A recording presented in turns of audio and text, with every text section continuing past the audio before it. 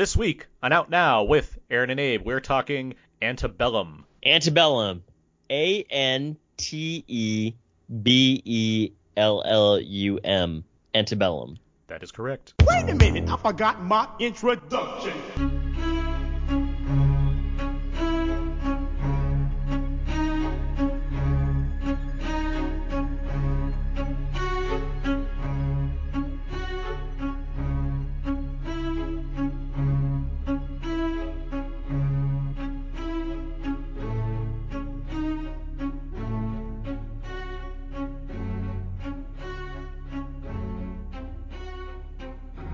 We are now recording, and this is Out Now with Aaron and Abe. I am Aaron, and as always, this is Abe. Hi. Hello. Hi. Out Now is a film podcast where Abe and I discuss new movies and more weekly. We dig into movies via mostly spoiler-free review, the occasional commentary track, or some other fun movie topic. This is episode 420. 420. Oh, what? If I had known that, I definitely would have been high. And, yeah, we're talking Antebellum. Just gonna leave it, huh? I have nothing to add. I'm not high. I never get high. Me neither. Just I have no material to go with this. But yeah, we're talking Antebellum this week. And joining us to talk Antebellum, we have from Movies Marcus, sneaking out of bed to do this podcast by using fancy yoga moves, it's Marcus Robinson. Yes, I'm back. Black podcast. I did not put that together. Yeah. I definitely did. And Marcus is back. Talk Antebellum with us. Marcus, how are you doing this today? Yeah, I'm good. I can breathe outside again, and Ooh. yeah. Always a plus. Knock on wood. Always a plus. Yeah, I know, right? Who knows? I take it day to day. There you go. All right.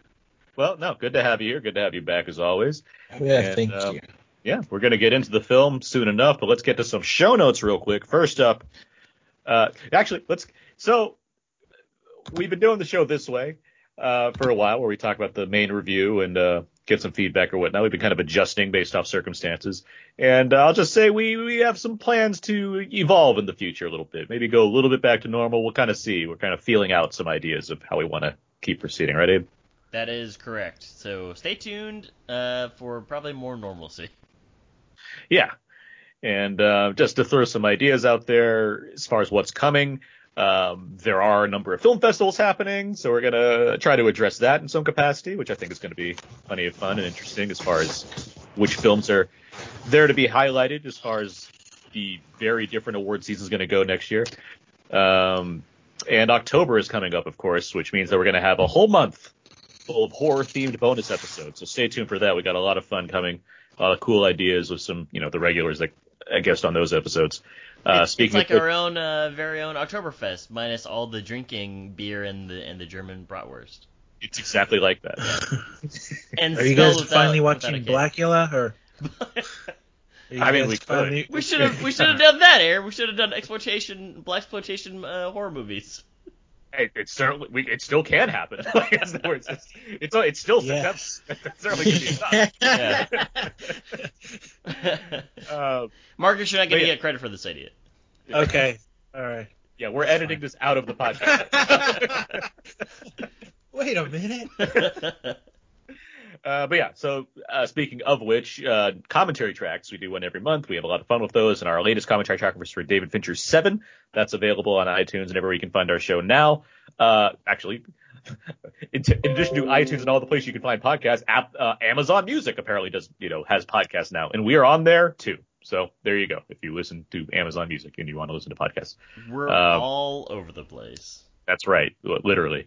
But also, for October, we already have this one planned out. Psycho is going to be our commentary track for October, in honor of the 60th anniversary of Psycho.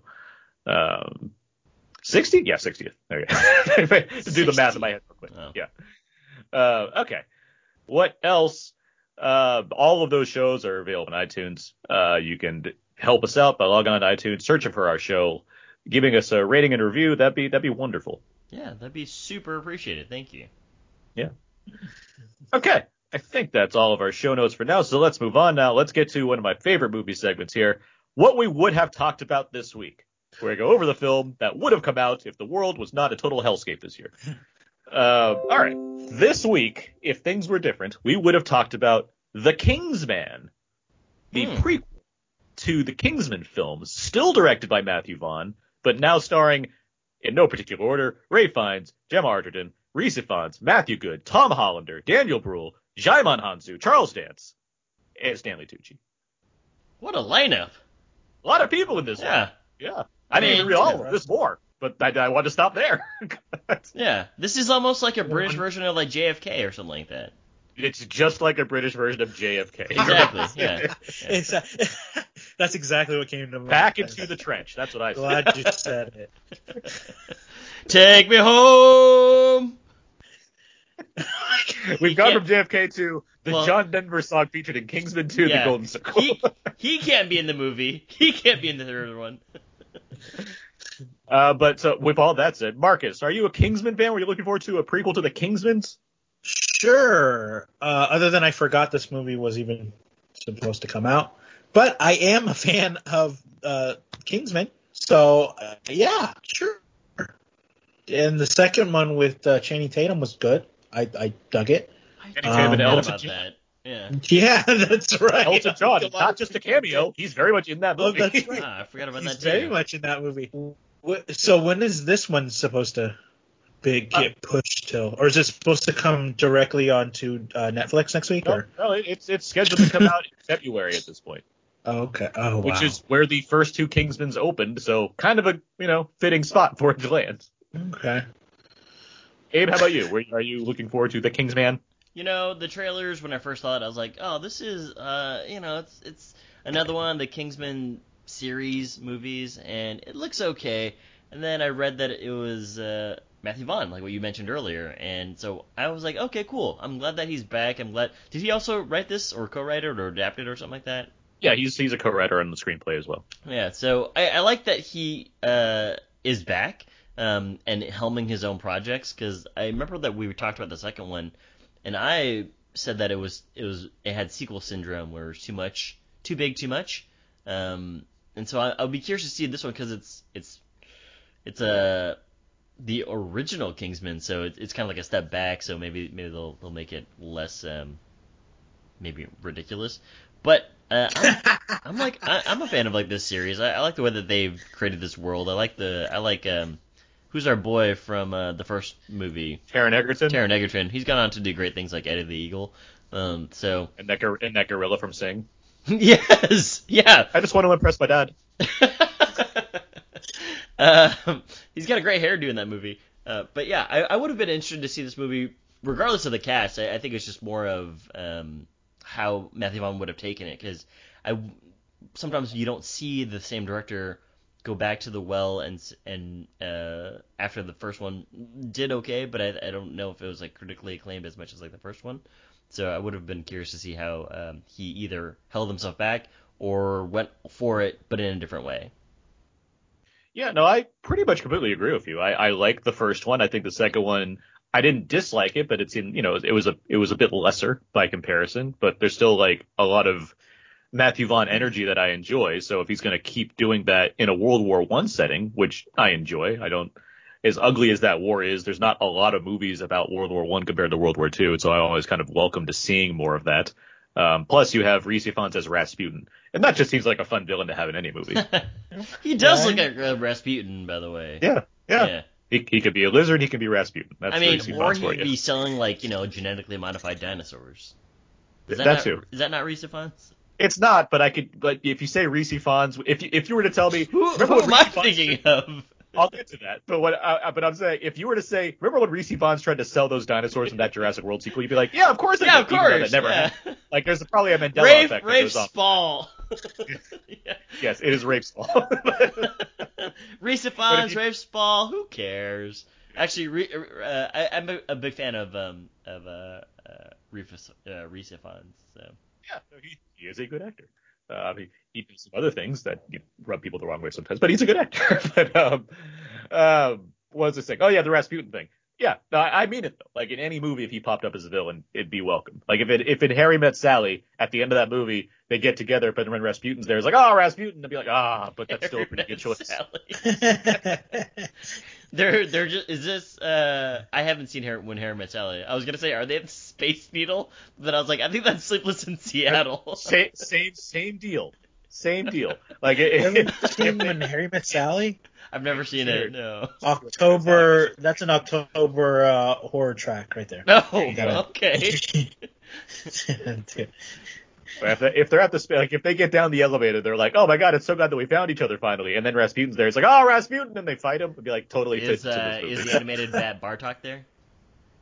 I mean, At maybe this not. point, why not?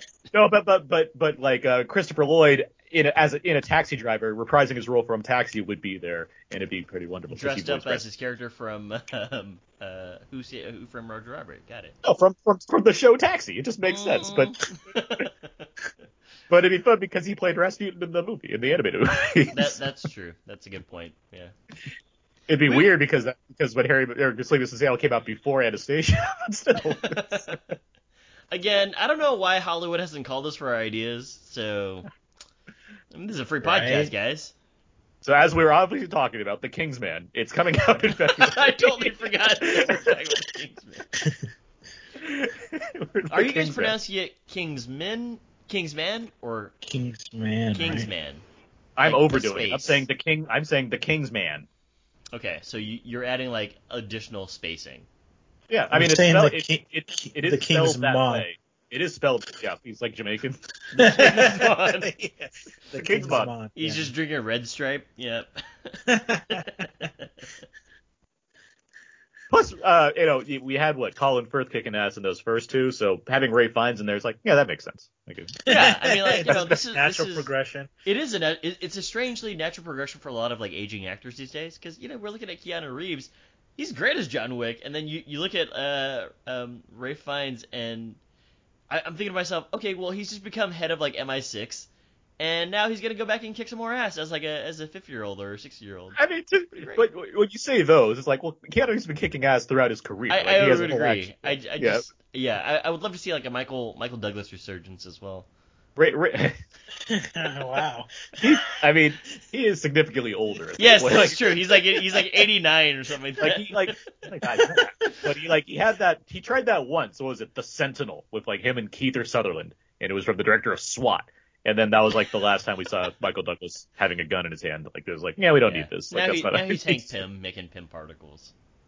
Well, he's making Pym. I guess he's kicking ass in the microverse. Well, that movie suits him very well. I like him. I like seeing him in cardigans and in V-neck sweaters. He punched out Mark Donovan in the first Ant-Man in the flashback scene. He punched him in the face. That was fun. There you go. Last action scene. Yeah. So yeah, the Kingsman. Good tangent. I'm trying to think when Ray Fiennes has kicked ass. I guess he's kicked ass at some points, right? Ray Fiennes? Yeah. I mean, he almost killed what's his face in no, I can't even remember the movie anymore. I mean, Red Dragon, he was kicking a lot of ass. Well, I mean, he's just a serial killer in Red Dragon. The Harry Potter films, he's doing his job. He almost killed that 12-year-old kid. Yeah. A bunch of 12-year-old kids. But he failed. Spoiler alert, he fails. Wasn't a 12-year-old kid he couldn't kill. This got dark. There's a better joke in there as far as how dark I can take it as far as people he's killed in movies. Here it is. God. No, let's go. No, it's like, I think, well, you can say that Ray Fiennes was kicking some ass in The Hurt Locker. He was trying to, then he got shot by the sniper. So Rendog had to take over for him. Rendog. Well, I'd like to think that before they met up with Rendog, he was kicking some ass. Oh yeah, because he had I think he was like a not a bounty hunter, but he was certainly like collecting bounties on a lot of stuff. Yeah, he was part of like the British government, but he was doing like the whole entire like let's collect these folks. He was doing like spec ops wet work type stuff. Right, so but I like how you're like once he messed up on like the sniper rifle. Yeah, Rendog picked you shouldn't be adjusting the sniper rifle in plain sight. That's just bad. Oh God. Right? It is. Did he? He got cocky. Did he kick any ass in that Budapest hotel movie? I fell asleep. I don't know that movie. Did he? he, well, I mean, he's certainly involved in a lot of action. I mean, there's gunfights in that movie, and he's involved. Like, is he kicking ass? No, he's a little too polite. He was mean in The Duchess. He was mean. He's mean in a lot of movies. This is a real big conversation we're having right now. In Bruges, I think he chases those guys around. In Bruges, yeah. In Bruges, yeah. he kicks them, yeah. I mean, talk about killing kids. Yeah. There we go. And it's all gone full circle. The Kingsman opens February 26, 2021. What a note to end on. We always have to wrap it around to killing children. This podcast. I know. Lashana Tova, by the way. Happy Yes, Rosh Hashanah. yeah, Lashana Tova. Okay, let's get this far. All that's staying in. Oh, way better. Let's move on now. Let's get to our main review for something just as much fun as Ray finds kicking ass, Antebellum. There she is. Guess what? Daddy is going to get you dressed for school today. We are descendants of the gods. This land was always ours. But we must never relent. We're nowhere and everywhere.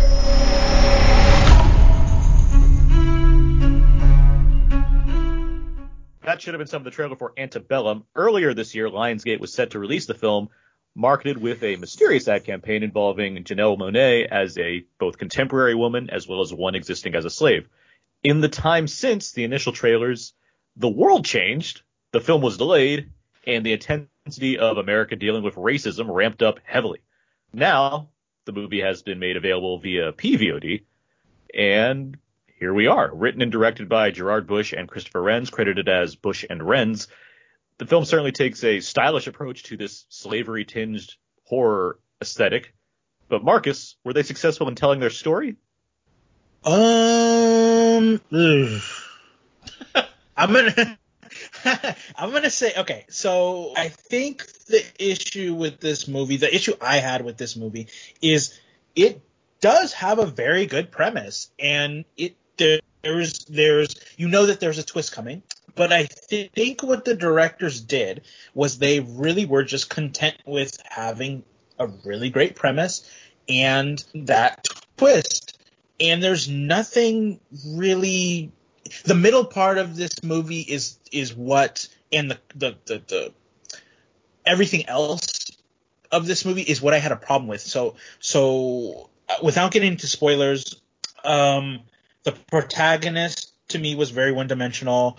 I think she gives a speech in the middle of this thing about racial inclusion, and you kind of get the gist of what she's about, but she really has no personality. This is rated R.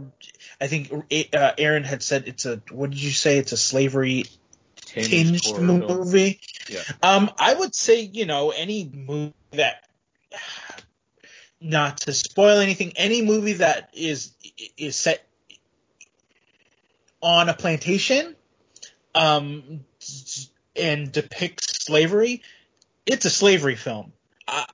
This is a rated R slavery film, which was very tame for me. I think one or two people get stabbed or shot, but the lack of violence is kind of startling.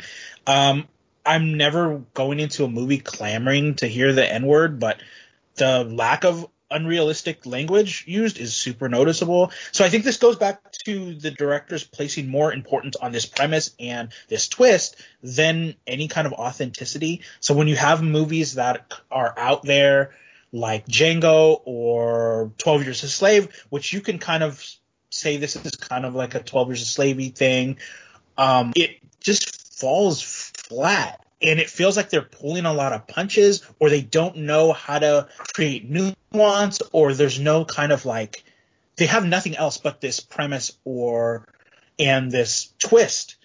I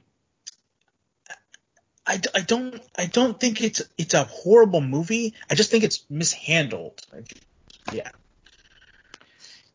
I agree with you on the language. I was surprised. I mean, not that I'm, itching to hear the N-word over and over again in any movie, but at the same time, given what they're trying to act on I was surprised that there was a lack of it here.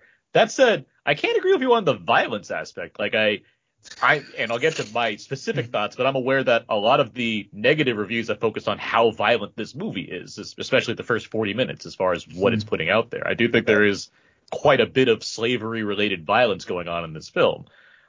To get to my thoughts on it, I feel like I agree with you pretty much. I don't dislike this movie. I do think it has a lot of stylish things going on as far as the direction is concerned. There's a great opening shot that really kind of pulls you into this world, combined with the music, which I think was very effective. And I would go a little further with Monet.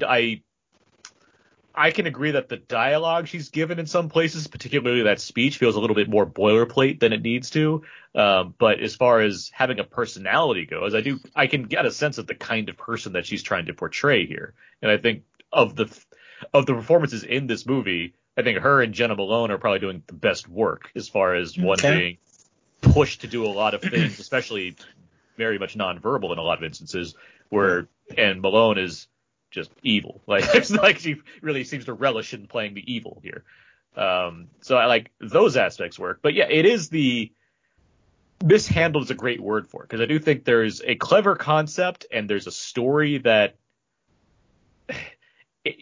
there's ways to do that, and I think a manner that could be handled better. But I was never not intrigued by what was going on here. And we've talked about this before on the show. I'm not one that tends to guess things out of the blue, like as far as movies that have some kind of reveals that are going to take place. But this is one where I kind of figured out what was going on fairly early on, but it didn't stop me from enjoying what was taking place. Enjoying is a loose word. Being intrigued by what was taking place. I was interested in seeing where this was going. It was a big trip as far as the structuring of this film, which I'm sure we'll talk about as far as placement of certain scenes. But I mean, no, I was into what was going on here, and it got to a place towards the third act where there's a lot of imagery involved that I responded to. I guess I'll put it that way for now. Just to put this out there, we may or may not go into spoilers. We're going to kind of see where this conversation takes us, but just, bear with us for now as we kind of review the film in a general sense, and we'll see how far we want to kind of go as far as revealing more things about it. But Abe, what did you think of Antebellum? I think Antebellum, I liked on the technical levels of things. You mentioned some of the scoring, and also I actually really appreciated some of the cinematography early on. The opening shot is shot possibly at dusk, and it looked very well choreographed and shot. I think overall I am disappointed in this movie. There's a lot of flash in the pan type stuff that happens in this movie that I don't think really gives me a sense of any sort of meaning that the directors are going for. Marcus, you sort of mentioned like some of the emptiness and sort of in the middle. I would say that it's actually okay up until the third act. The third act is probably where I'm like, it feels like you guys didn't have an ending for this movie. Like, you guys just wanted to have a twist. It does feel like it kind of stops before it's like when it's starting to get going all of a sudden. Yeah, I mean, it's like, well, let's introduce this twist here, and then all of a sudden, like, we'll make it into what people wanted to see, which was maybe a horror thriller. And then I was like, I don't know, because this is not sort of the movie that I was. It's not the movie that I was. I do want to say I would say that it was not. It didn't merit that sort of ending enough for me to be like, okay, I feel right. it, you know what I mean? Yeah. And that's where you're saying it doesn't like earn the emotion it's going for.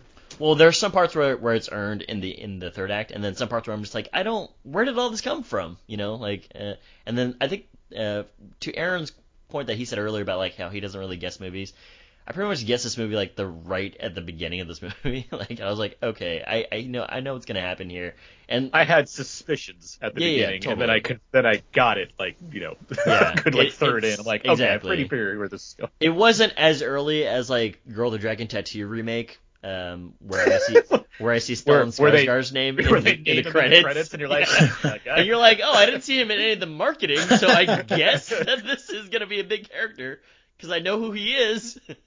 But as far as like the movie, the structure goes, it's a nice thriller aspect of things, But I think that what's really happening here that I'm bummed out about is that there's just no meat to the bones. You know, there's nothing here in terms of what you're trying to say about slavery, or what you're trying to say about the antebellum South, or what you're trying to say about where we are today as like a society, and how Janelle Monáe, in a future sense, is a professor, and also she's, you know, she graduated from a historic black university, and she's a pretty big figure. She has a book, and she's basically on like the press tour, right? I don't really, there, like, aside from all the superficial things of like white people are fucking crazy and like slavery is bad, like what was the point of this, you know? Because when we do get into spoiler territory, there's going to be a movie that I'm going to bring up that also sort of is related to this, but probably had a lot more things to say about the current environment, the current times. Like, I would just, what's up? Get Out. I think we all know what movie we're talking about, but yeah. Possibly, yeah. But there is like a tinge of, it feels like you guys are trying to do something visually, like on an aesthetic level, and also something on a story level. But one of those fell flat because the visual is probably there for I'd say the majority of the movie. The only part where it doesn't really hold up is probably just like a 3-minute sequence toward the end of the movie. Not even the ending sequence. It's just more of like an in-between where some action happens. I'm like, oh, I mean, everything kind of fell apart here, so I don't know why this looks different from everything else. But with all that being said, there's not enough for the writing of these characters for me to go on anything. You know, like, I don't really get enough from Janelle Monáe to really support her. Not that I don't support her, but more just like, I like, when I don't feel invigorated by anything that she's doing. And then I also definitely don't get enough from any of the other side characters. And Aaron's right. Like Jenna Malone is probably the only other character that you really get a better sense for. And that's probably because they just focused on those two characters exclusively. And they didn't really give you anything else. So overall, it's kind of like a disappointment because it's a movie that I think could have really like leaned in on what's happening today. Like, they definitely made this movie before everything that happened this summer, right? So it's very fascinating that it actually, I mean, this just goes to show that like there have been fucking problems forever that have been the same, and that's a problem in itself. But this movie doesn't really address any of that stuff, so it's kind of a bummer on that degree. I mean, I think it addresses it, just doesn't do it as well as it could. But I think part of the thing I've been trying to lean on in assessing this movie over the past few weeks is this is a B horror movie from Lionsgate that was supposed to come out in April. And it came out before, things got very intense as far as this past summer in regards to stuff we've addressed on this podcast, as far as the Black Lives movement and the Black Lives Matter movement and what have you, as far as the terrible things that have happened. That's not to say that things didn't happen beforehand, like you said, Abe. I understand that, but in looking at this movie, I'm not trying to give it credit for doing what it is, but at the same time, I'm not assigning too much loftier credit to it as far as how good it really could have been, because I just don't think I just don't think it was ever going to be elevated to that level. Yeah. I mean, the movie you're referencing that we're probably going to talk about when we get more into spoilers, that's one where I can understand wanting to compare this to that. That's not unfair. I don't know if we're thinking about the same movie, so I'll there could be multiple movies, but there's one specifically. Okay. Right, but I'll say this. Okay. There are black themed horror films that have come out recently that are very popular. Yeah. And I think the two that are on the poster for this movie have a lot more going for them as far as the thought process behind them and what have you, which I just never thought that this one was going to get to begin with. Yeah. That's not to say it's not allowed to be judged the same way, but I'm just thinking a lower budget movie like this from Lionsgate, I'm not expecting a lot from, even though it's addressing some very heavy themes. I wish it did those better. So as it stands, I just give it a very average review or average rating. It seemed to have some kind of potential there, though, right? It seemed to open it. It's just not. I mean, the other movies that we're referencing, all of them. There's another movie that came out last year as well, in October, that we'll probably reference too. All those movies could have been B movies, and they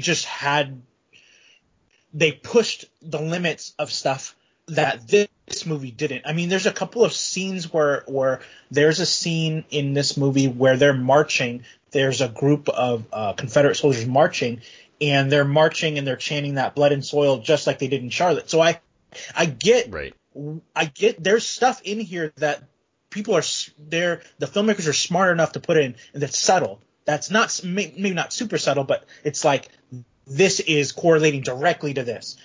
And it just missed the mark on a lot of other things that it could have. It had so much potential, and it hit marks sometimes. So I can't give it that credit because it hits marks. It just falls flat for much of the rest of it.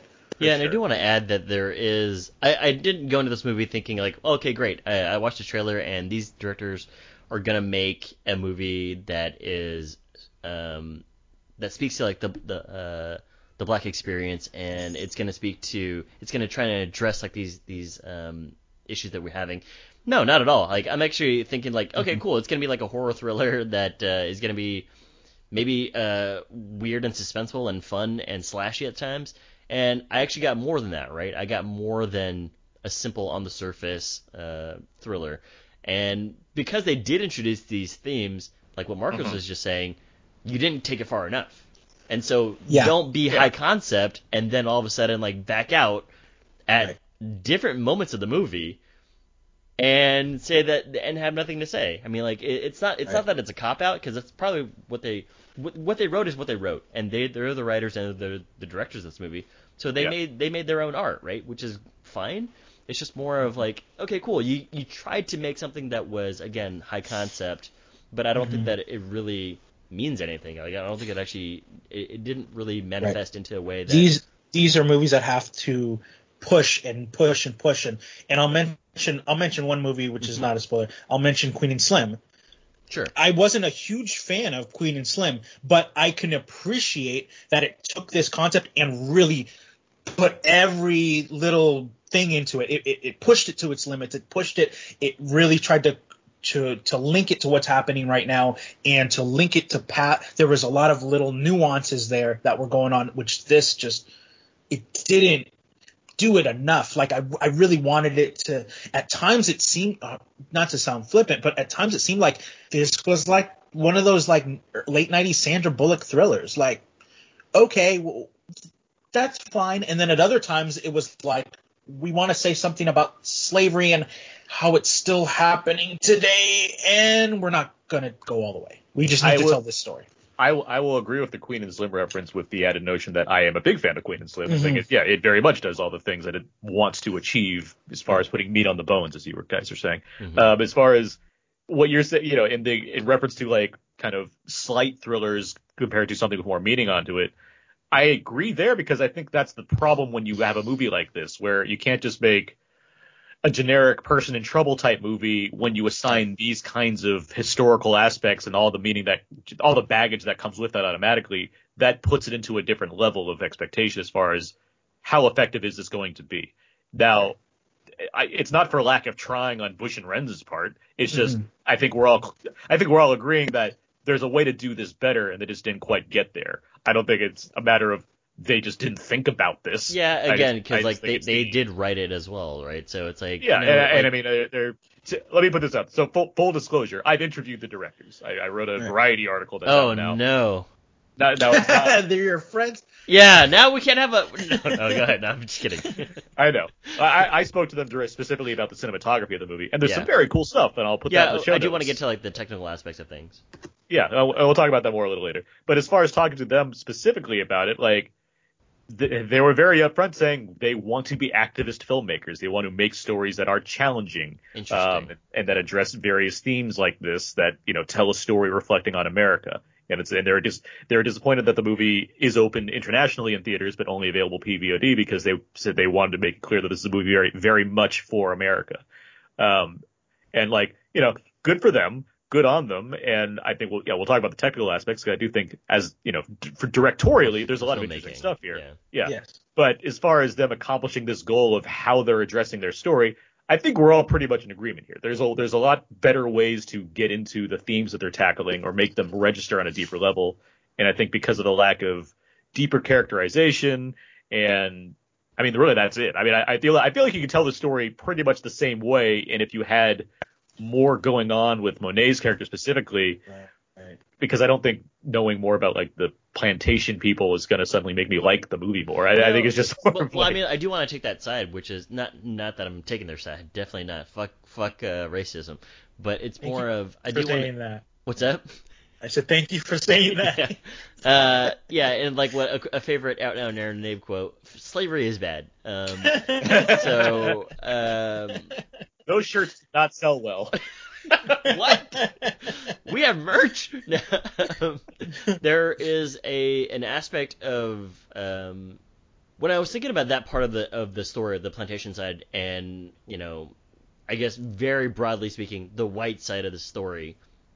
It's very interesting that nothing is turned up, aside from like, yeah, these people are bad. But I was trying to think of like other thrillers and other movies where like I guess the parallel that I would say is like this is like a movie as if like we watched Halloween and Dr. Loomis was never in the movie, and so he never explained to you like Michael Myers is like he just is a crazy guy, you know what I mean? So it's just like, oh, there's just a killer after this babysitter, and so it becomes very one-sided of like I would love to know more about like why these people are this way. Not that I need to. Again, I want to point out that I get that these people are assholes. It's just more of like, how does this even exist? You know what I mean? Like, so it would have been interesting because they sort of peek into it at one point. I think that's very deliberate, though. I feel like if a movie. No, I get that too. So they peek into it at one point, and I wish that they had peeked into it more. So this goes to our point about like there's just not characterization.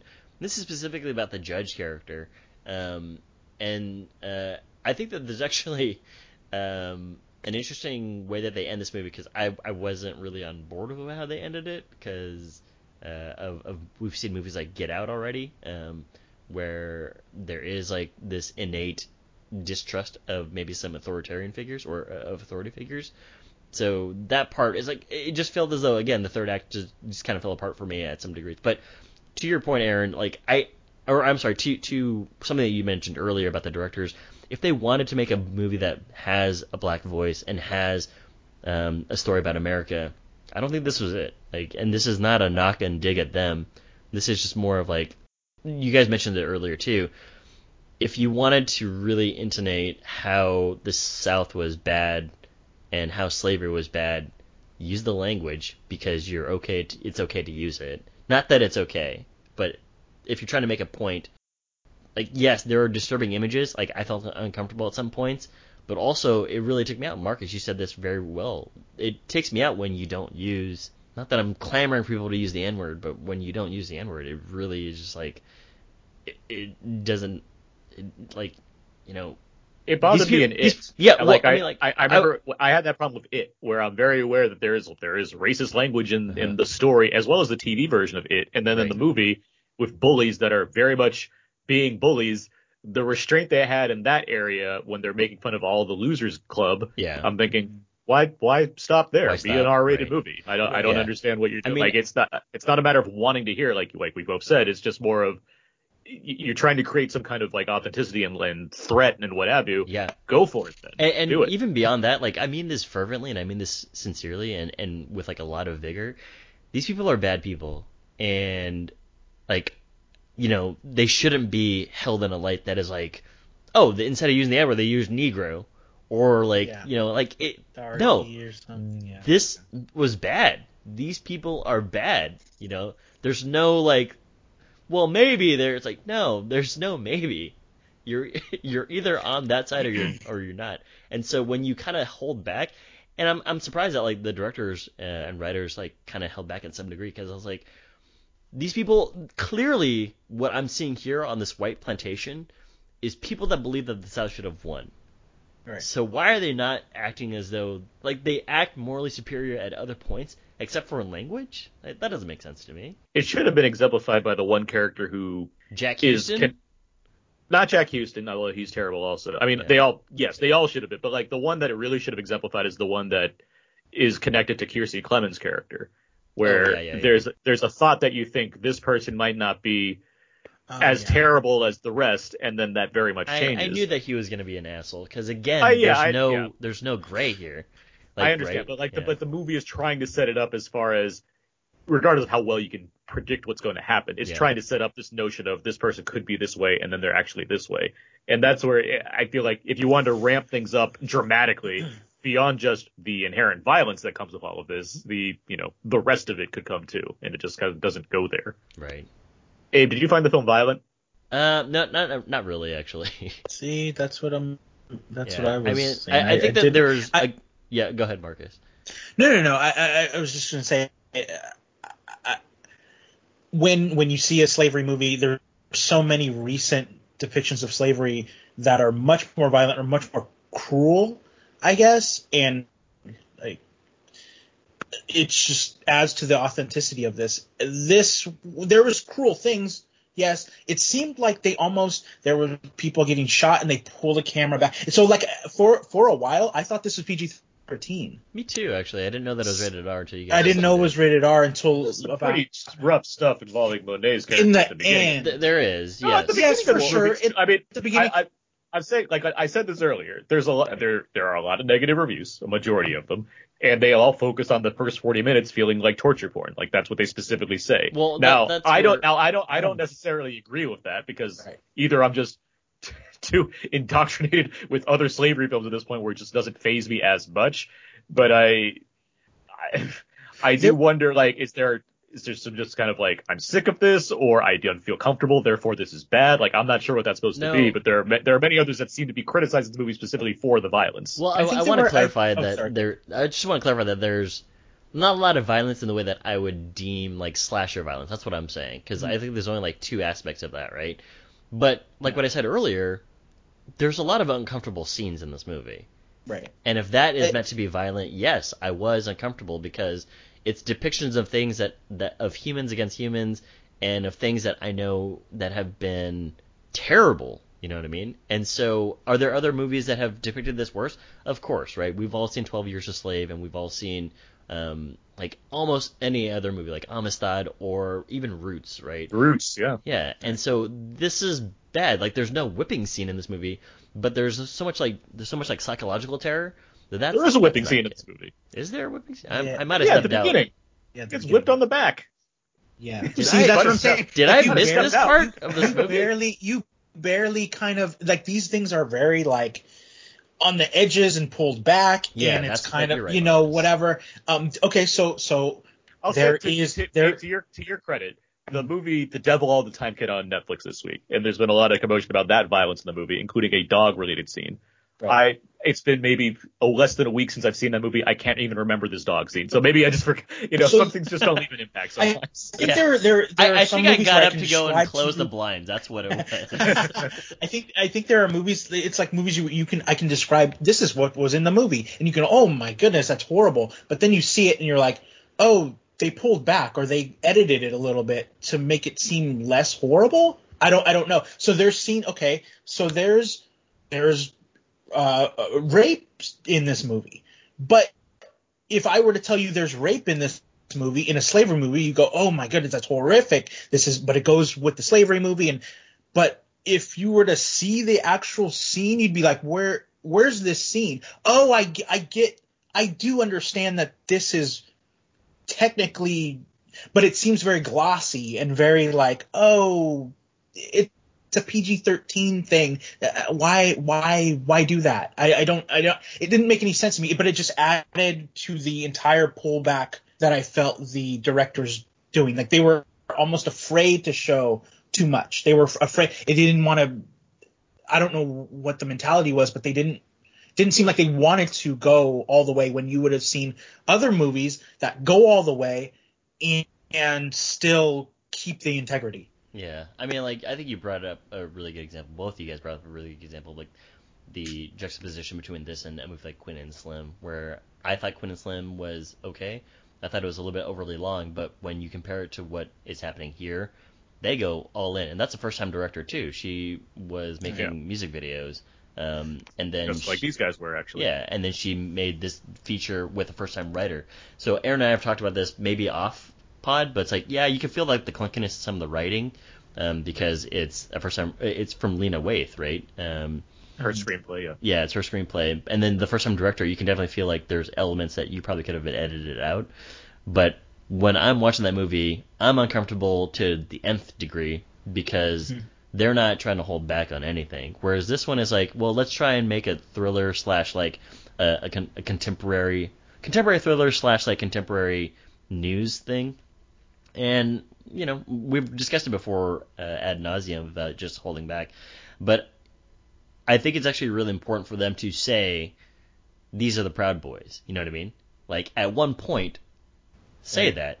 Otherwise, like, it's like people might get lost. Not that they would get lost, but more just like, I'm fine with you calling it out because I think that there's other elements of this movie, like in secret detail, that are really good about displaying Janelle Monáe's character. I'm not even talking about like the horse riding stuff and the equestrian stuff. I'm talking about more just like stuff on her wall and the way that she's what she's saying in her speech.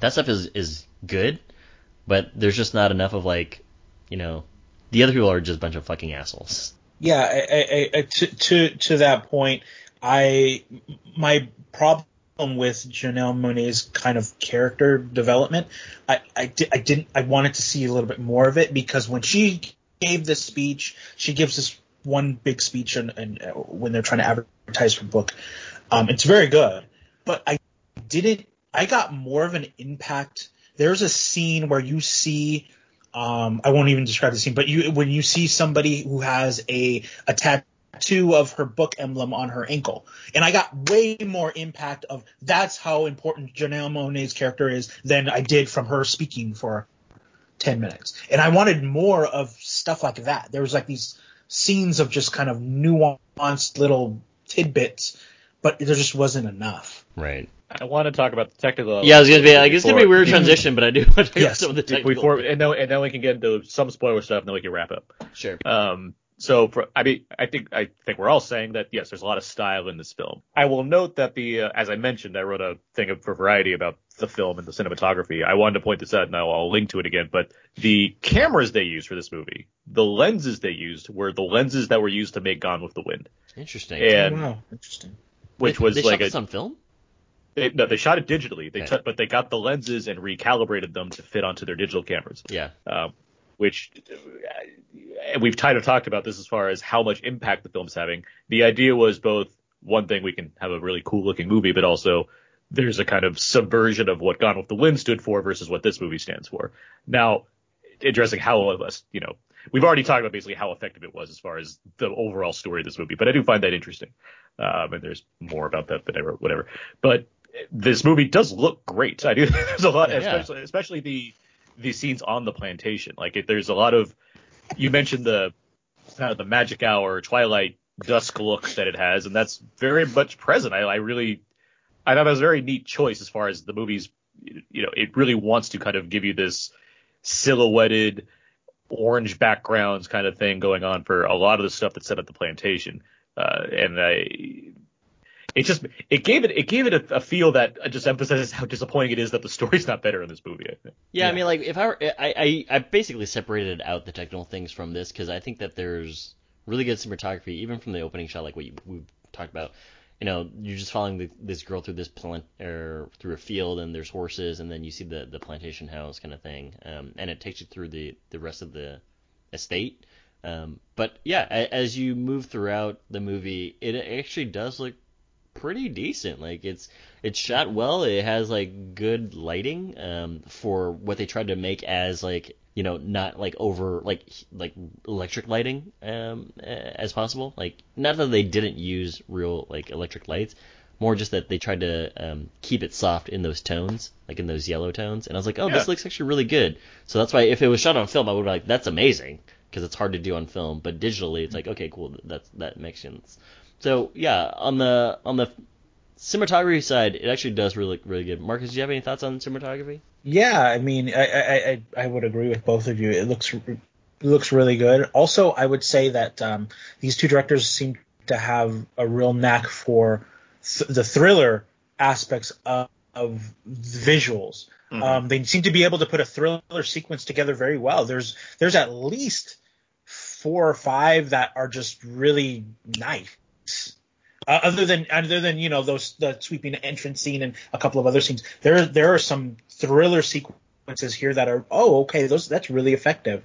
I don't know how much I can get into it without getting to a spoiler, but there's one in particular where she's fighting somebody, and there's other people around in the vicinity and they're distracted, and it's really well filmed. It's really well. That sequence could translate into a bunch of other different genres and types of movies, and so I was really impressed with that. Yeah, I think the other aspect I want to get to, Aaron, you mentioned this earlier too, is the sound and the score. More of the score. I actually kind of dug it. Like there's like it's like synth pop, but also like I don't know who did the score on this, but when you mentioned that they came from music directing, I'm also like, oh, that's great. Like it's the composers are Nate Wonder and Roman Gianarthur. I mean, it sounds like they would make the music that this movie had. So, but yeah, I did enjoy it for what it brought to the screen. Like there are moments of tension where they kind of, and also like they use like a lot of people use like Holst's Gustav Holst's like his influence of Mars. A lot of drums when there's an attack. Yeah. So so that was fine, but for other elements of it, like even in the opening sequence, I was like, this is a interesting soundtrack that we've got going on here. So let's get into some spoiler territory. I'll put that just notion up right now. Hey, if you haven't seen this movie, we're going to talk a little bit more about it before we move on. Alert! This is why we should record these for a soundboard one day and just have these ready. Just press that button. We're also going to need Nate Wonder to remix that. Let's start with, Abe, what movie are you referencing as far as... The movie that I'm thinking about right now is The Hunt from recently, right? And so what I think about, not in terms of like how it parallels, like, well, let's have like a group of people like sequestered in a place and let's go hunt them. More of, yes, that, but also what they did was they gave me an insight as to like how crazy these quote unquote liberals are. And so I could understand like, no, they're totally wrong. You know what I mean? Like, they think that they're high and mighty. They're thinking that like they're the ones that are making the right decisions for all these like lame quote unquote hillbilly Southerners. And then you have our hero of the story just fucking kicking ass because she's like the wrong person, And that is a movie where it's like it actually had a lot of what's the word I'm looking for? It had like a lot of like dark humor, with a point. You know what I mean? Yeah.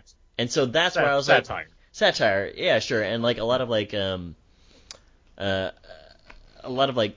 lameness that I thought was actually still like a lot of like whatchamacallit, not lameness, but I was gonna say murder, a lot of like violence that helped the story go along, and so that's the movie that I was thinking about when I was watching this. Yeah, I think it's also not a one that pulls a lot of punches. It said a lot of things that aren't really, you wouldn't normally hear in kind of like a movie like that. Yeah. But it was just, I'm just gonna go say it and whatever, and I felt like that had more links to like a Get Out than this did. Mm-hmm. It fits the parameter that I've set up more as far as a B movie that's not really going to aspire to win awards or anything. It just exists and it happens to have messaging behind it. The Hunt is more successful than this movie is. I agree there. It's not the other movie that I think is obvious is Get Out. I mean, that's as far as being taken to a new location and then everybody around you is an enemy to some capacity. Right. And there being a deeper, worse thing going on underneath the surface. I think if you combine Get Out and The Hunt, you get a version of this. It's just ideally you'd want something that has, as we've been saying, more meat on the bones. Yeah, I mean, I would say that Get Out is probably like superior to both of these for sure. Oh, obviously.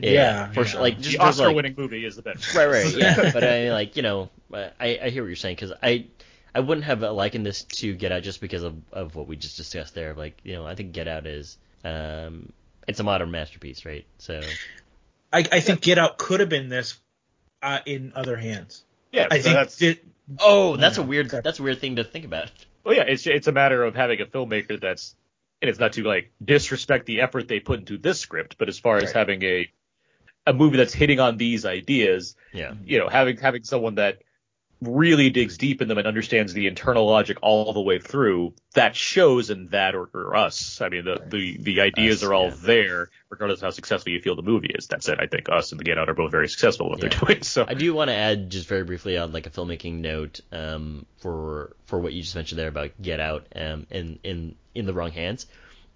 This goes and speaks to like the integrity of like a filmmaker. Jordan Peele, he was doing a lot of sketch comedy with Key and Peele. And at some point, I'm pretty sure that because he'd been working on this for like a decade, right? So it's like, I'm pretty sure at some point people had approached him, or maybe he even thought, maybe I'll sell this for like a couple million and have somebody else direct it. But when you have your own passion project, yeah, you should hold out and try and make it on your own, because you would get something like Get Out versus maybe what you guys just mentioned there with Antebellum, right? So I'll note that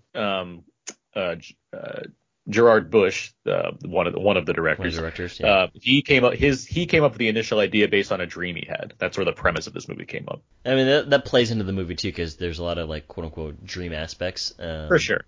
She wakes up from a dream in the beginning of the movie, and same thing with like in the middle. I think we're in spiritual territory now. I do want to get to the third act, where I think let's talk about it. All falls apart. First of all, that was your fucking plan? It was to get a phone? Like, this is a gross buildup of like nothing, you know what I mean? And so I had a problem with that. Not even a huge one. I was just like, this is it? What would be the better plan? Take the horse and just run away. That's exactly what I thought they were gonna do. And then have like I thought they were gonna go on like on a chase sequence together. But I think that there was just like that was your plan, was to like unlock this guy's cell phone / your cell phone. I'm not really sure how that worked out. If you to lean into it, I mean, if you have a horse and you get away, you don't know where you're going. If you That's have exactly a phone it, though. You have a phone that can connect to the outside world, at least you can get something going on. Yeah, and I think that maybe it's because like and she did both. I mean, she did take a horse and leave after she got the phone. Yes, yeah, and I think that's interesting way to go about it. But also, I think that was like one big nitpick that I had. I was like, I don't think that this is a well thought out plan for everything that I've been told. I'm like, when are we gonna do this? And then also like, we go tonight, and she's like super fueled with like anger. I was like, that was it? You're gonna like gymnastics your way through the room and then like know that there's no signal anywhere else except for at the cabin? Like, I don't really. I think the ending was the part that kind of masked a lot of the mistakes. Interesting. I think the ending. I think to me, the ending, that last sequence kind of gave. It was like salacious, but like it gave a lot of. It's the only time I kind of leaned forward, and when she put those guys in the incinerator, and burn them. I was like, oh yeah, yes, okay. It's more of an adrenaline rush at that point. And then we have the chase sequence, and we're like, yeah, okay, cool, whatever. It didn't make it better, but I think it's kind of a lot of like, oh, we haven't really done much with these people yet. We haven't really whatever. So let's give. You need that moment in some of these movies where you're like, yeah. Somebody's getting their comeuppance, kind of, yeah, exactly. And you have that these sequences in movies like Get Out and whatever, but they've laid out. They're far more rewatchable than this is. But I thought that last 30 minutes kind of saved it for me a little bit. I don't know if it was logical. I didn't even care. I mean, that's a good point. When it comes to, I mean, I understand what you're doing, Gabe, as far as like, I don't disagree as far as. Yeah, there are ways to handle this that in hindsight probably look better as far as how to like. And I'm not even trying to rewrite it, by the way. I understand.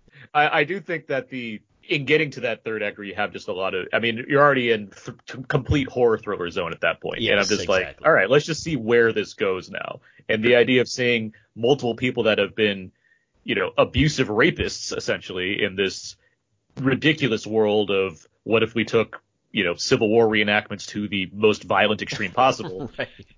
It's like, yeah, I want to see bad things happen to them, and the movie satisfies on that level. But what I think it does well is it really emphasizes the key people in this are Janelle Monáe and Jenna Malone. And it makes that the main battle to focus on, regardless of anything else that happens. It's like that's the big boss, right? And it gives you this great like horse-based chase scene between them, along with these great shots of like the moonlight and everything going on.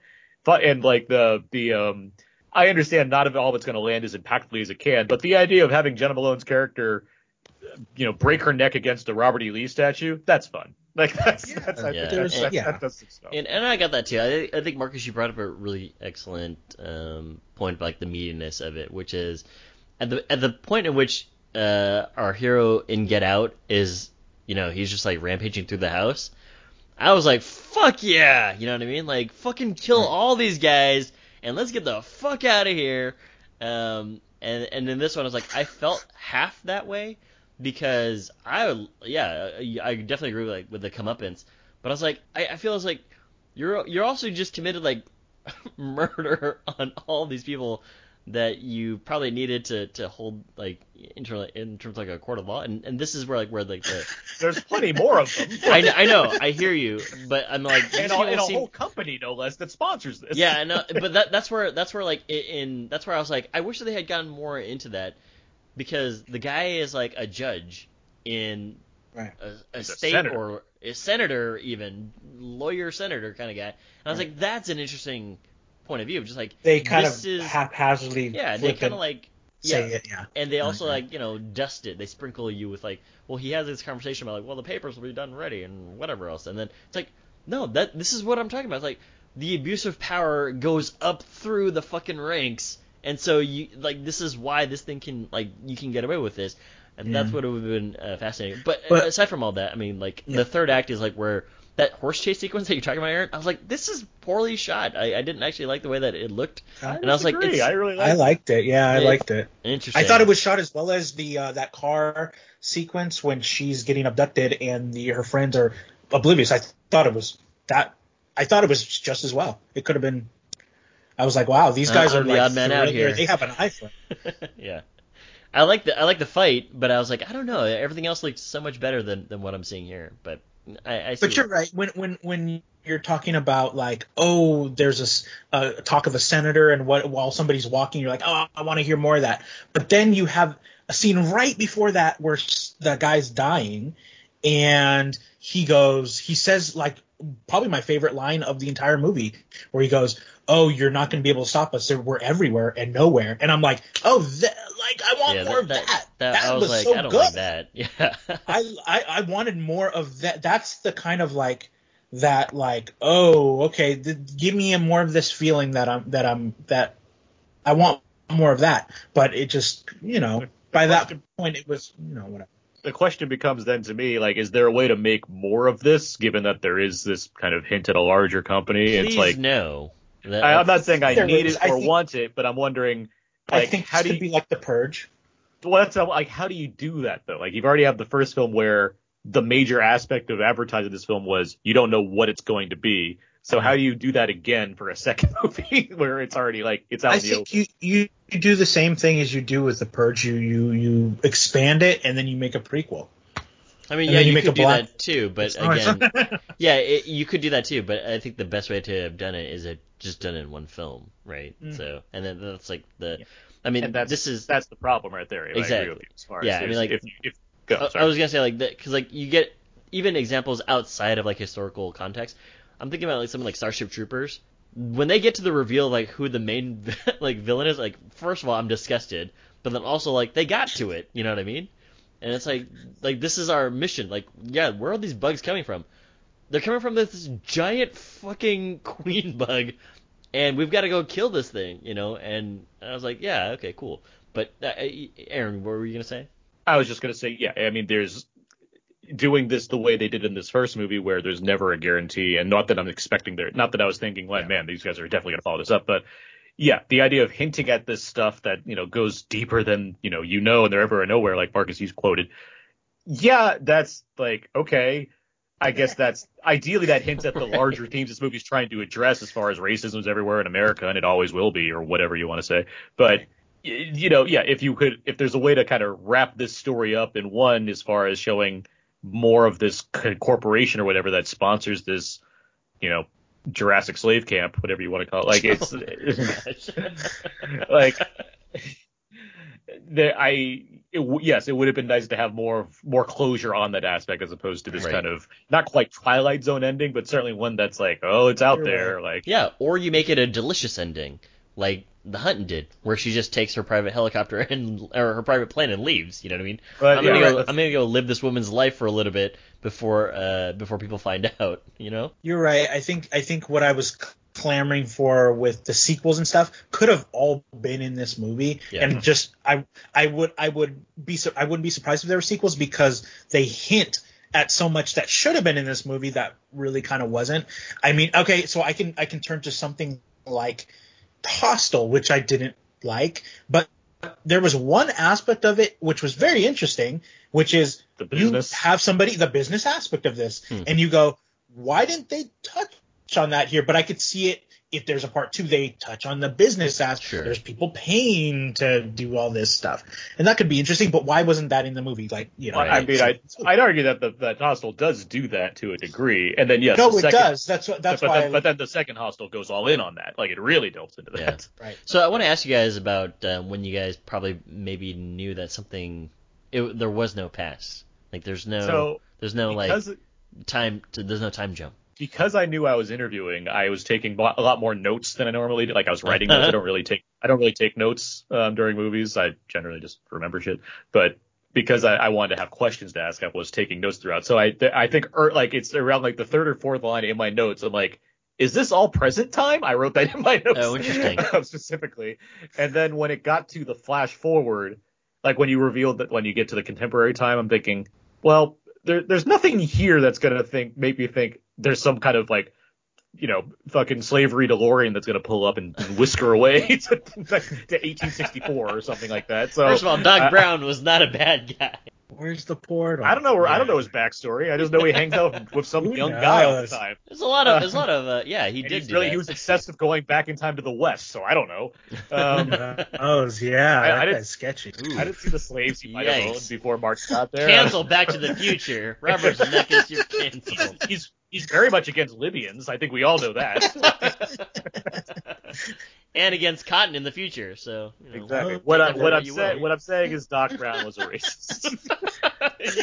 you heard it here first. But no, it was when it got to contemporary times, my mind just kept racing. Like, okay, there's no way there's a time travel component at this point. I just don't. It seems like that'd be too much to add at this point in the movie.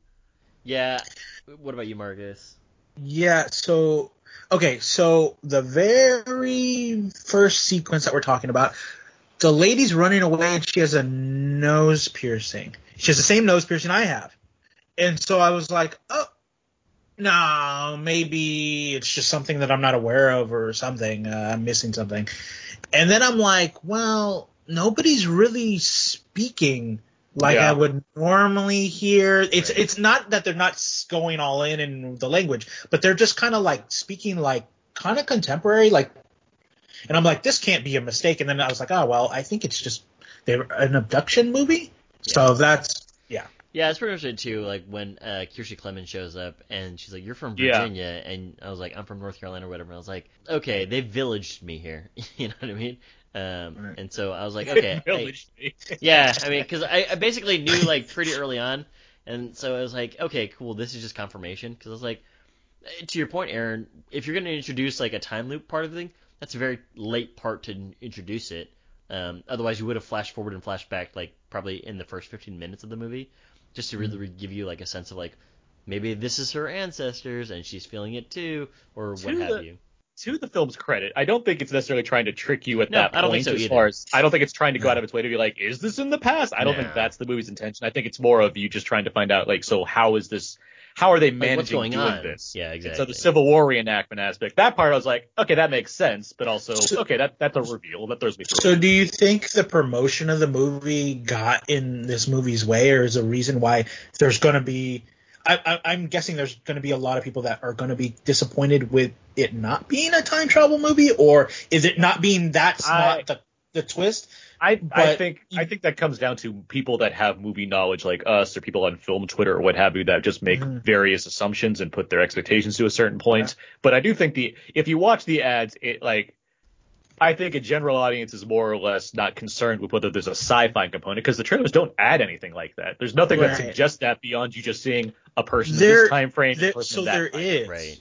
So there is. So when they're looking up at the sky at the plane in the trailer, well, not to break the trailer down because who really cares, but the plane disappears and blips out, and it alludes to like there's some kind of like closed off like Wakanda or something, like, and well, there's a lot of editing. So that's on the trailer because the trailer's intentionally trying to fool you and say this is a time travel. There's sci-fi elements. There's been a lot of like new branded words this episode that I find hilarious. I don't think that's suggesting time travel though. Just based on like the ink blotting and stuff going on in the marketing too. It's more of like this is gonna fuck with your head as opposed to sci-fi. Yeah, I mean like to everybody. But yeah, I mean this is trailer analysis. Like I was gonna say like exactly like trailer analysis does a lot of things because they they'll discolor some blood to make it look more normal. I think they did that for the Harry Potter movie. They do that for every movie that has blood in it. Exactly. They just don't want you to like not go see it. But I'm like, let's go see it. I mean, I will say this. I think, regardless of the opinions on the movie, I do think the marketing did a good job because the idea is to keep you guessing. The whole idea is I want you to be confused going into this movie. Like that was their goal, and I think they accomplished that. Without going out of the way to be like, by the way, I don't know, Hulk's gonna be in this movie at the end of it. Like, I mean, that's not, that's not what they're going. Okay. Yeah, I mean, there's just like other elements where I was like, this is. They didn't lie to you. They did not. No, and again, like, I don't think that. I think that they did an effective. To answer your question, Marcus, I think they did an effective job in the marketing just to entice people to go see this movie. Had it come out in wide release in theaters. Or if it costs like less on VOD, but yeah, I mean when you're watching it, you're just like, okay, it's pretty linear actually, like minus some backstory. I'd be so curious. The biggest question I've had is how this would have played in front of a big audience as opposed to watching it on TVs, because I do like. I'm not trying to keep referencing the like Rotten Tomatoes or whatever, but I know it's very low, and I wonder if we were all like packed in a movie house watching this, if there'd be a stronger response to the thing based off the kind of visceral reaction you get from seeing the comeuppance happen and what have you. Yeah, I think there would. I honestly think there would. I think that last 30 minutes, like I was saying, the last 30 minutes really sweeps a lot of that other stuff away and goes, okay, this is the movie we're gonna get now. We've given you this, take it or leave it, but now we're going to action pack you and thrill you and give you a car chase and, burn these guys to the ground. And there's some like powerful, iconic shots of Monet in front of like the moonlight or like riding on a horse in slow motion and stuff. I think it was done well. Yeah. I think it was done well. I mean, that's the thing that Marcus you're referencing as like it could work in other movies, right? Mm-hmm. Yeah. Well, I think we talked about Antebellum. Not enough. To plenty. When should people go and see this movie? Should they rent it right away on VOD? Should they wait for it to stream? What should we do? Marcus, what do you think? Break into the movie theater. Break into the movie theater. I think you can wait for this to come on like HBO or something in a year. It's just, I think you're going to be tempted because it's the premise is really good, but it's you can wait. Abe? Yeah, I'd say that on our old scale, this is a regular cable rating. And then on our scale of like when you should pay to see it in terms of like the VOD money price, this is like a $6.99 rental, maybe like a $4.99 rental. But you don't have to pay $20 to go see it. Yeah, I agree. As far as the premium VOD price, I wouldn't go there. I assume this is the kind of thing I'll eventually get on like Amazon Prime or something like that. Like that's perfectly fine. Or if it came down in price to, like a $5 rental, like, yeah, I think there's enough going on here from a visual standpoint or what have you that, and from that Marcus seems to agree with, but like as far as kind of the where it ends up, I do think there's a lot of good thriller fun, to put it lightly, that, makes the film work overall to that degree. I will, I'll point this out. Friend of the show, Jimmy O, he has a show called Sound Scary that's on YouTube and other channels. They did a whole episode with the directors of this film where they talk a lot about the things that we think are absent from this movie. And so I'd recommend you checking that out if you want to hear more of what the directors kind of what their intentions are, what have you, despite how successful we think the film might be with. Now we're talking about Jimmy with long hair or medium hair or short hair? Jimmy O is going a little bit medium these days, okay. But we'll hear plenty from him in October during our horror episodes. And we're probably going to hear from his action figures. Of course, obviously. I'll put that in the show notes as well. Action figures? The action figures and the link to Sound Scary. Okay, well, with all that out of the way, let's move on to Out Now Feedback. Feedback. This is where we go with various questions on our Facebook page, Facebook.com/Out Now Podcast. We asked a number of questions to the listeners, and they gave us answers. And I don't think we got any questions this week. It's unfortunate, but no questions we have plenty. Week. We have plenty of answers. So, Abe, why don't you start this one off? The first question is, what are your favorite films reflecting Black history? Chris has Boys in the Hood and Mudbound. Luke Thompson has Malcolm X, literally, and and Us, figuratively. Todd Liebenow has Glory and 42. I just rewatched 42 not too long ago. That's a good movie. I like that movie. It is, yeah.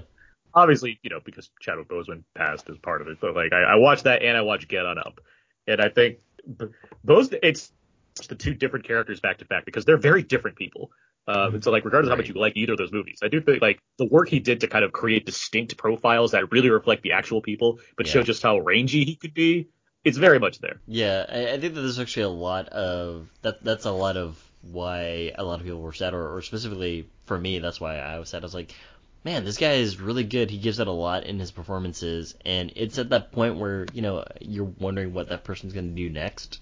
So that's kind of what made me super sad. He was going to play Marcus. That was the thing. He would have fucking killed that shit. It's going to be the Marcus Robinson biopic. Yeah. It was going to be amazing. Right. He was going to kill that shit. He was going to get a nose piercing. He was going to get glasses. I was waiting for it. Dress up as Bernie Sanders. He was going at a Comic-Con. Hell yeah. There we go. Now we're talking. Marcus, we were in secret talks. There you go. Any favorite films reflecting Black history? I have to go Malcolm X, Do the Right Thing. Cool Runnings. Yeah, of course, Cool Runnings. Yeah, of course. That's got to be. If you look Jamaican, you are Jamaican. Feel the rhythm, feel the rhyme. Get on up. Upside time. Cool Runnings. All right. Let's get to our next question. What are some great films involving characters who are trapped but not trapped in prisons? Chris writes The Martian and Dread. Interesting. I have an answer. The Cube? Trapped. Cube's a good answer. Similarly, Dark City would have been my answer. Interesting. Yeah. I would also add City of Lost Children. Yeah. What about The Cell? There you go. I just watched. So here's the thing. I just watched The Cell because my mom was a huge fan of The Cell. She really liked the style and the makeup and that, which was nominated for best makeup, I believe. And that movie is a trip. It's got some stuff going on, and D'Onofrio just killing it. D'Onofrio is always killing it. I wish that he got more love for being weird. I think he's comfortable. He seems to be doing exactly what he wants. If he just played Edgar in Edgar's suit for the rest of his life, I'd be like, this guy's fucking great. Oh yeah, if there was a talk show. So Will, you want to talk about your new movie, Focus? That's pretty good. Edgar, your face isn't on right. Oh, sorry. He pulls his head back. The next question is, who are some great movie villains who are just regular people? Jeff has Alan Rickman in Die Hard. Todd has Gene Hackman in Superman. Chris has Samuel L. Jackson in Django and Colonel Hans Landa. And Jay has Hugh Grant in Paddington 2. Who are some regular, really good villains? Regular, really good villains. Just some regular human folk that happen to be terrible villains. Michael Rooker in Henry, Portrait of a Serial Killer. Oh, I thought you were going to say... Guardians of the Galaxy. No, he's somebody's daddy in that. Come on. He may have been your father, but I was your daddy. Was your daddy. Was I the only one that laughed during that? Oh yeah, no, it was a mix of things because he's Mary Poppins also. He's got. Oh, yeah. Michael Rooker is so good Mary at that Poppins, movie. yeah. It's ridiculous. He really is. What were you gonna say? What Michael Rooker movie are you thinking? No, I was gonna say, are you gonna say Michael Rooker from Days of Thunder? No. Oh well, they become friends. Yes, that's the they difference. do. I would actually throw in the first Halloween on this one, maybe even the second one, but the second one's already more supernaturally because the first one he gets shot in the face 6 times and he still makes it out, but you could say that he's just like a regular crazy guy, which actually is why I'm super afraid of Michael Myers. I mean, based on the 2018 film, he is just a regular guy. Yeah, he's just a normal dude. Did they Everyday introduce fella. anything in that one? No, right?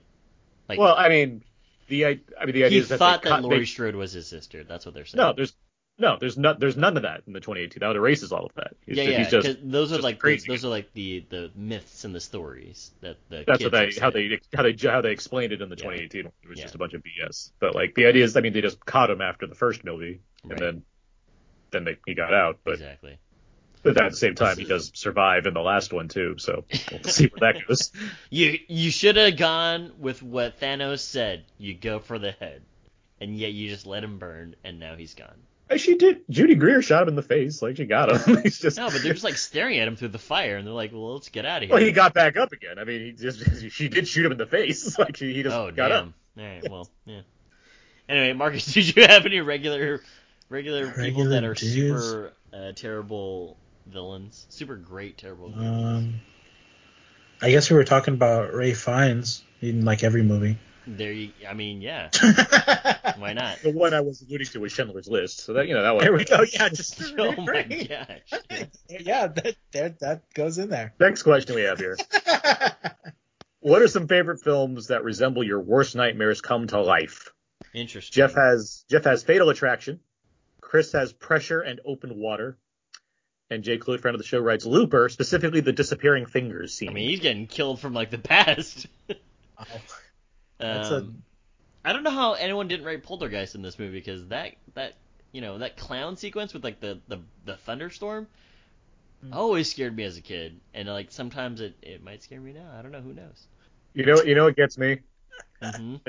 That scene in The Gray where the one guy falls in the water and Liam Neeson goes in to get him, and he's right there At the next surface. to the bridge of the water. Yeah. He's right there to get him, and his leg's caught or something, and he just can't get him out. But he's literally drowning from like an inch away from the surface. Exactly. That's terrifying. Yeah, that is terrifying.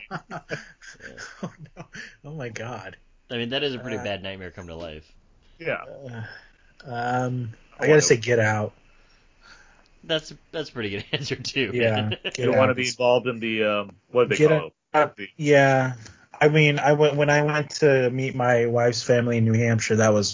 It was like You should have been really scared. 2 months after that movie came out, and I was like, oh no. Did your father-in-law also tell you that he would have voted for Obama for a third term? Listen, there was a lot of striking similarities to what was happening there. I like to think mixed race couples everywhere have the father-in-law that makes that joke now. He also wears dark glasses and does painting on the side. There was a lot of teacups and stuff going on. No. And I had to get out. Yeah.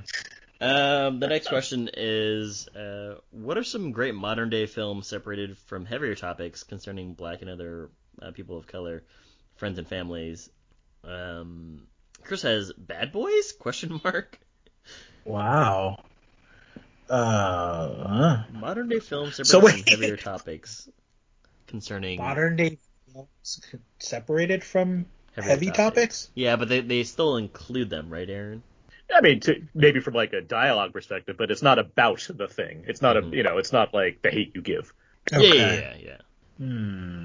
It's thinking more like, like black rom-coms or what have you. Things that are like specifically geared towards, remember how racism's a problem? Like, I don't think Kevin Hart's being like, hey, I'm at night school. Also, racism sucks. Right? Yeah, I don't think anyone wanted to go see Night School, but I think it made money. $2 million. There's a lot of great 90s movies that I can think of for this one. Like, I love The Wood. and also I love Love and Basketball. Basketball, great one. And so there's like a lot of and like Love and Basketball is like it's completely the opposite of any of this shit because they're like we live in Baldwin Hills, which is like the Black Beverly Hills, and we're rich. You know what I mean? There's like a lot of like other aspects to it which make it great. I mean, you could even say Above the Rim or what? No Tupac. Above the Rim, man. I haven't seen that in a while. But yeah, I mean, yeah, I would say like some '90s movies. I mean, wasn't there like a really something about why did I get not why did I get married? That's Tyler Perry. Yeah, it's something too. It also has Kevin Hart in it, I think. In the second one, they go to Vegas. It's like black. Think Like a Man? No, like Think Like a Man's 2 is where they go to Vegas. no. 40-Year-Old Virgin has Kevin Hart, I think. It does actually. Yeah. Yeah, that's the go-to movie when you think of Kevin Hart. Yeah. Anyway, I'll Very tell you. last Kevin small Hart movie I saw, yeah. All right. Next question we have here. What are some great films about small rebellions? Todd Leavenow, friend of the show, writes Star Wars, and Chris has The Outsiders and Heathers. Interesting. Small rebellions. I'd say like Small Soldiers. Sure. Yeah. Small soldiers. They're Small little. Soldiers, big That's- battle, or that's it in whatever the the title. tagline was. Yeah, exactly. It's in the title. I'll say What like about, the how about speaking of toys? How about the first Toy Story when they Yeah, all exactly. go after Sid? Yeah. We're watching you. Wherever. Yeah. I mean, that would traumatize me for life too. He grew up happy. He's a dumpster. He drives a garbage truck and he seems a good life. He's got like the look of that leader from the Burger King Kids Club. He's got those glasses, like those over the ear headphones. Yeah, and he's having a good time. I mean, I'm more worried about Andy. It's true. I worry about Andy too. I don't know what's going on with Andy. He's, Adult child of divorce. Yeah. I'm an adult child of divorce. I don't look like Andy. Anyway, Marcus, did you have I was going to say that Nat Turner, The Birth of a Nation. The Birth of a Nation. Yeah. Birth of a Nation. Yeah. Not to be confused with the very both sides classic. Yeah, the 1910 black and white movie. The good people. Right. There's decent people. All right. Yeah. So that was feedback. Feedback. Oh my god. Let's, On a downer. Oh no. Wait, let's move on now. let's get to Marcus is on this week, so gee whiz, I wonder, Abe, is it time for what time is it? Aaron, I think it might be time for a game here.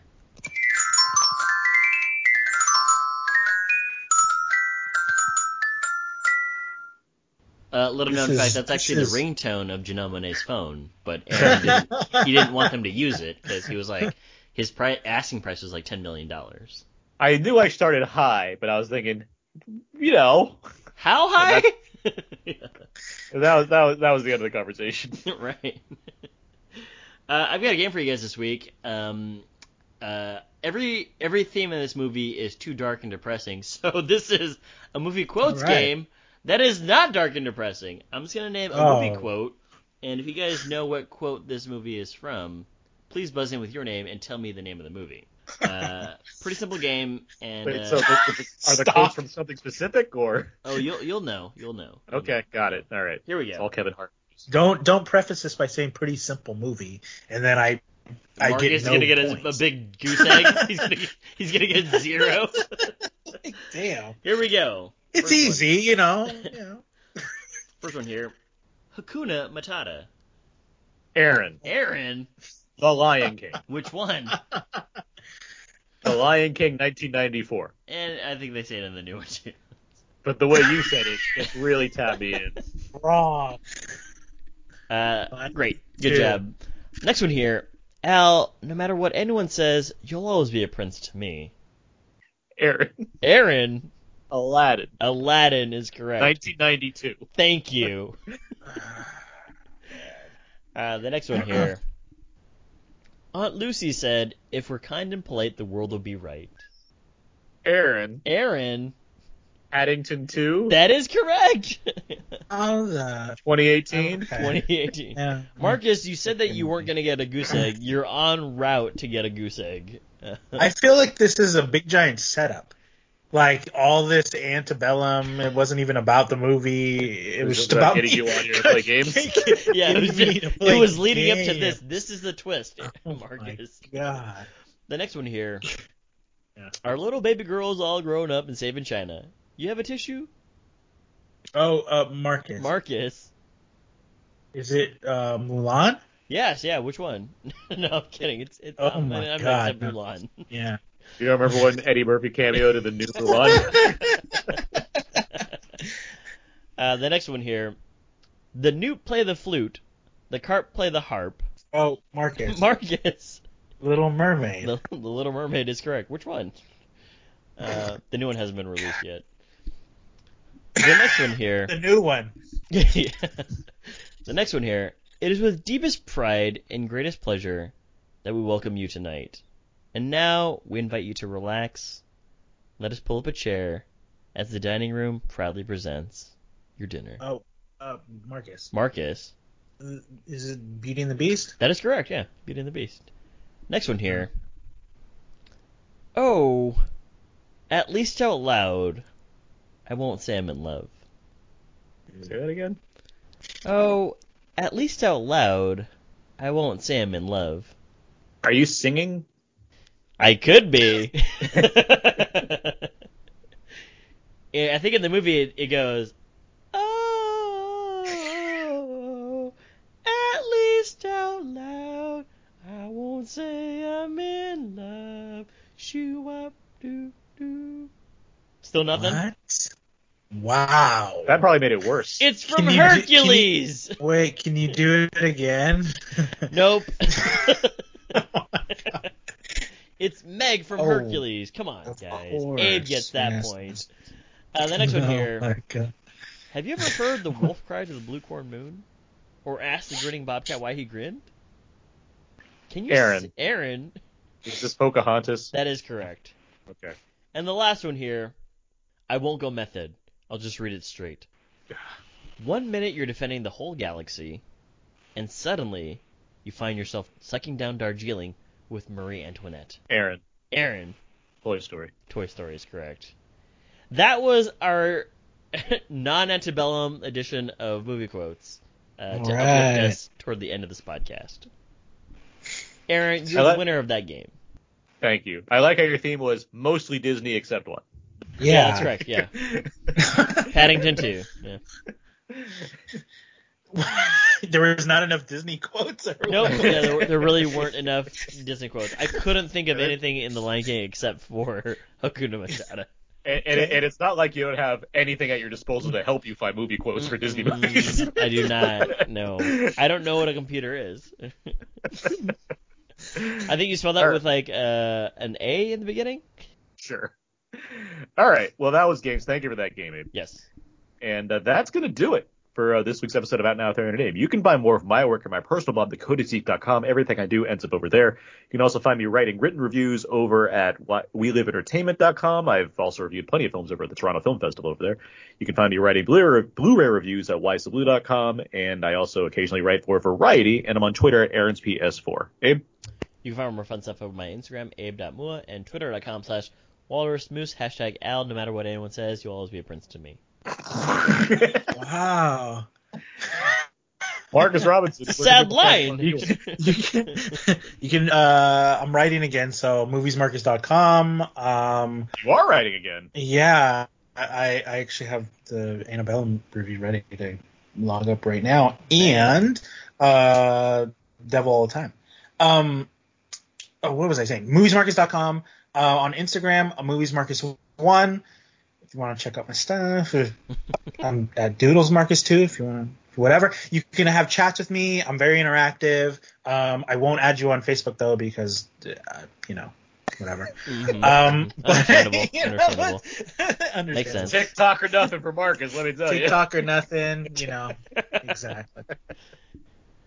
All right. Well, you can find all the other episodes of Out Now with Aaron and Abe on iTunes, Audioboom, Spotify, and Stitcher. SoundCloud, Podomatic, and HHWLOD. Feel free to email us any thoughts you might have had on Antebellum or anything else we discussed at outnowpodcast@gmail.com. Right on our Facebook wall, facebook.com/outnowpodcast, or tweet us at twitter.com/outnow_podcast. And of course, if you're tired of talking to Mark, just like our stuff on Instagram.com/@_podcast.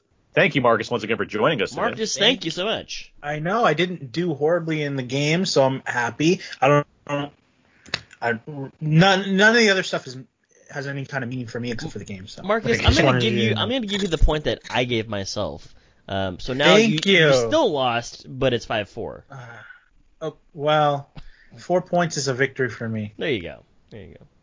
I'm like the Cool Runnings. I don't need to win. All I do is win. You didn't win gold, but you won people's hearts. In Rocky 1, he just wanted to go the distance or whatever he says. That's another Hercules reference. Thank you so much. Two big thumbs up. James Woods in Hercules. Oh, Jesus. Oh, man, I forgot about that guy. All right. Well, with all of that, thanks again for listening. That's going to do it for us. Until next time, so long. And goodbye. This is what it made me, yeah. This is what life made me, yeah. In and out of trouble, I'm a problem now. Yeah, I might have some trouble trying to figure out a renegade. You can keep throwing shade. I'ma say a prayer for my enemies now. They know not what they done, Lord. I'm the wrong one to try to come for. Why you think they got them guns for, run? Ain't that what you caught them Yeezys for, run? Get like Carl Lewis, better run. Usain Bolt, you better run, motherfucker, run. Montana Tony coming, or you fucking with the one that might lose his shit, go ludicrous just for fun. The Father, Holy Son, pray your hands, here I come. I mean, I ain't a killer, but don't push me. Revenge is like the sweetest joy next to getting pussy. And this Hail Mary bumping out the right, just in case you think that I stole the line. If you cross it, they deposit these bullets up in your car, cuz leave you in your right, just a car, cuz damn, he's so vulgar. I bet he putting up a false bravado. At times I feel like at times I feel like Pablo. I'm just doing me, you can call me what you want though. Long as you speak about me, I do shit how I want, yo. You can bring the storm, bring the rain, I wear my poncho. Ain't nothing you can do to me when I'm Tony like Soprano. This is what it made me, yeah. I thought it was a time travel situation even after that that little girl got in the elevator with her. I was like, oh, this is back to time travel. That's right. That's in the trailer too, I think. Yeah. Well, creepy kids. I mean, that's a trailer. Yeah, right there. I would have been like, I'm gonna go back down to the lobby, wait 10 minutes, and then come back up. Oh, we'll get to things that should have happened as far as how this led up to this. All right. Spoiler alert! This is why we should record these for a soundboard one day and just have these ready. Just press that button. We're also gonna need Nate Wonder to remix that.